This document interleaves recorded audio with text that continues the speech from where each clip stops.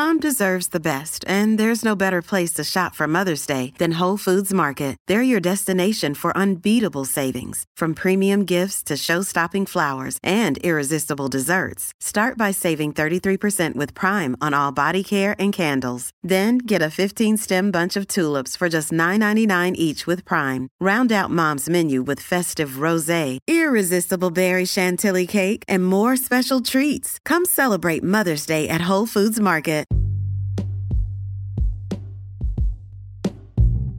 Hey everybody, what's up? Welcome back to another episode of Everything Kratom, the podcast about anything and everything Kratom.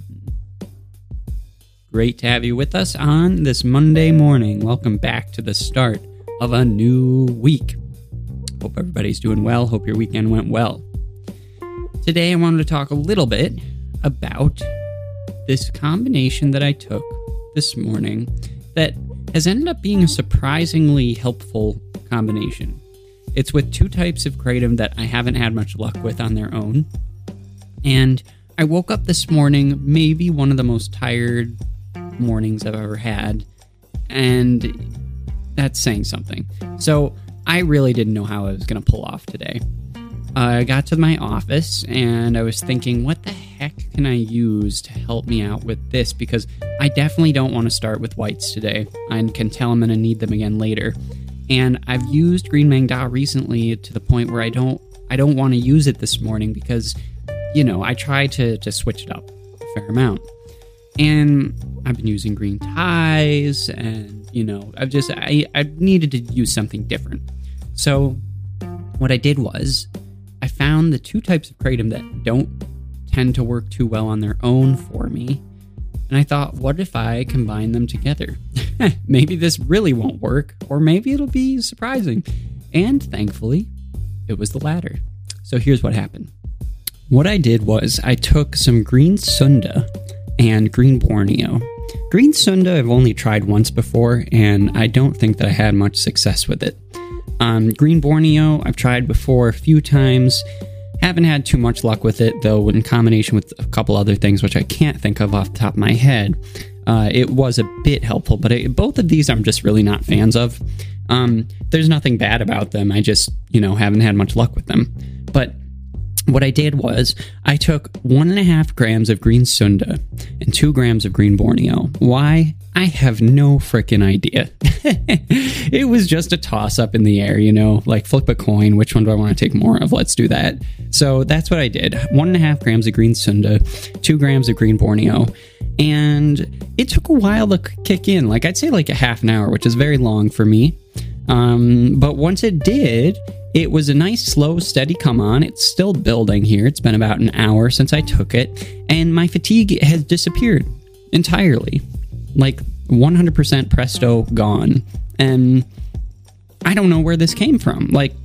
This is a combination of two types of kratom that don't work well for me, but together, it looks like I've got a little bit of a power couple here that is really helpful at combating fatigue. So I'm super excited about that.